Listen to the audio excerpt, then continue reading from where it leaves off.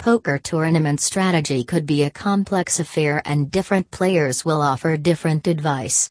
There are some things, however, which can remain consistent between the recommendation of any given player, regardless of how skilled or unskilled they'll be.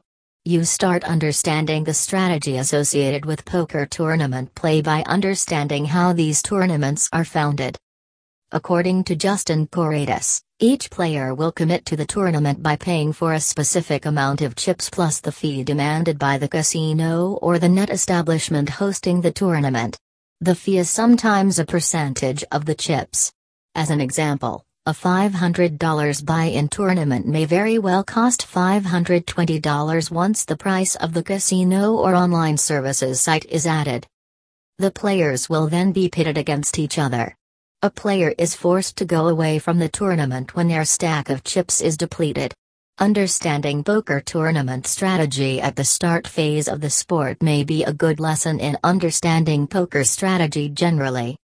Principally, understanding the strategies means understanding once you can afford to take a seat back and relax and once you must be an aggressive player who picks off the tiny fish one by one.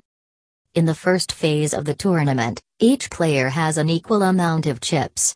This suggests that one is neither at a bonus nor at an obstacle relative to the opposite players. The primary phase of the tournament is at the time when the player should sit back and look forward to the great hands to return along. There is no any reason to be overly aggressive when one is not particularly behind in terms of the number of chips they're holding. The primary phase will shake out those players whose style is much too risky for tournament play. Allow them to eliminate themselves and make sensible bets. When the second phase of the tournament comes around, it'll be time to work out whether one must become aggressive or still must sit back and let other players determine their fates.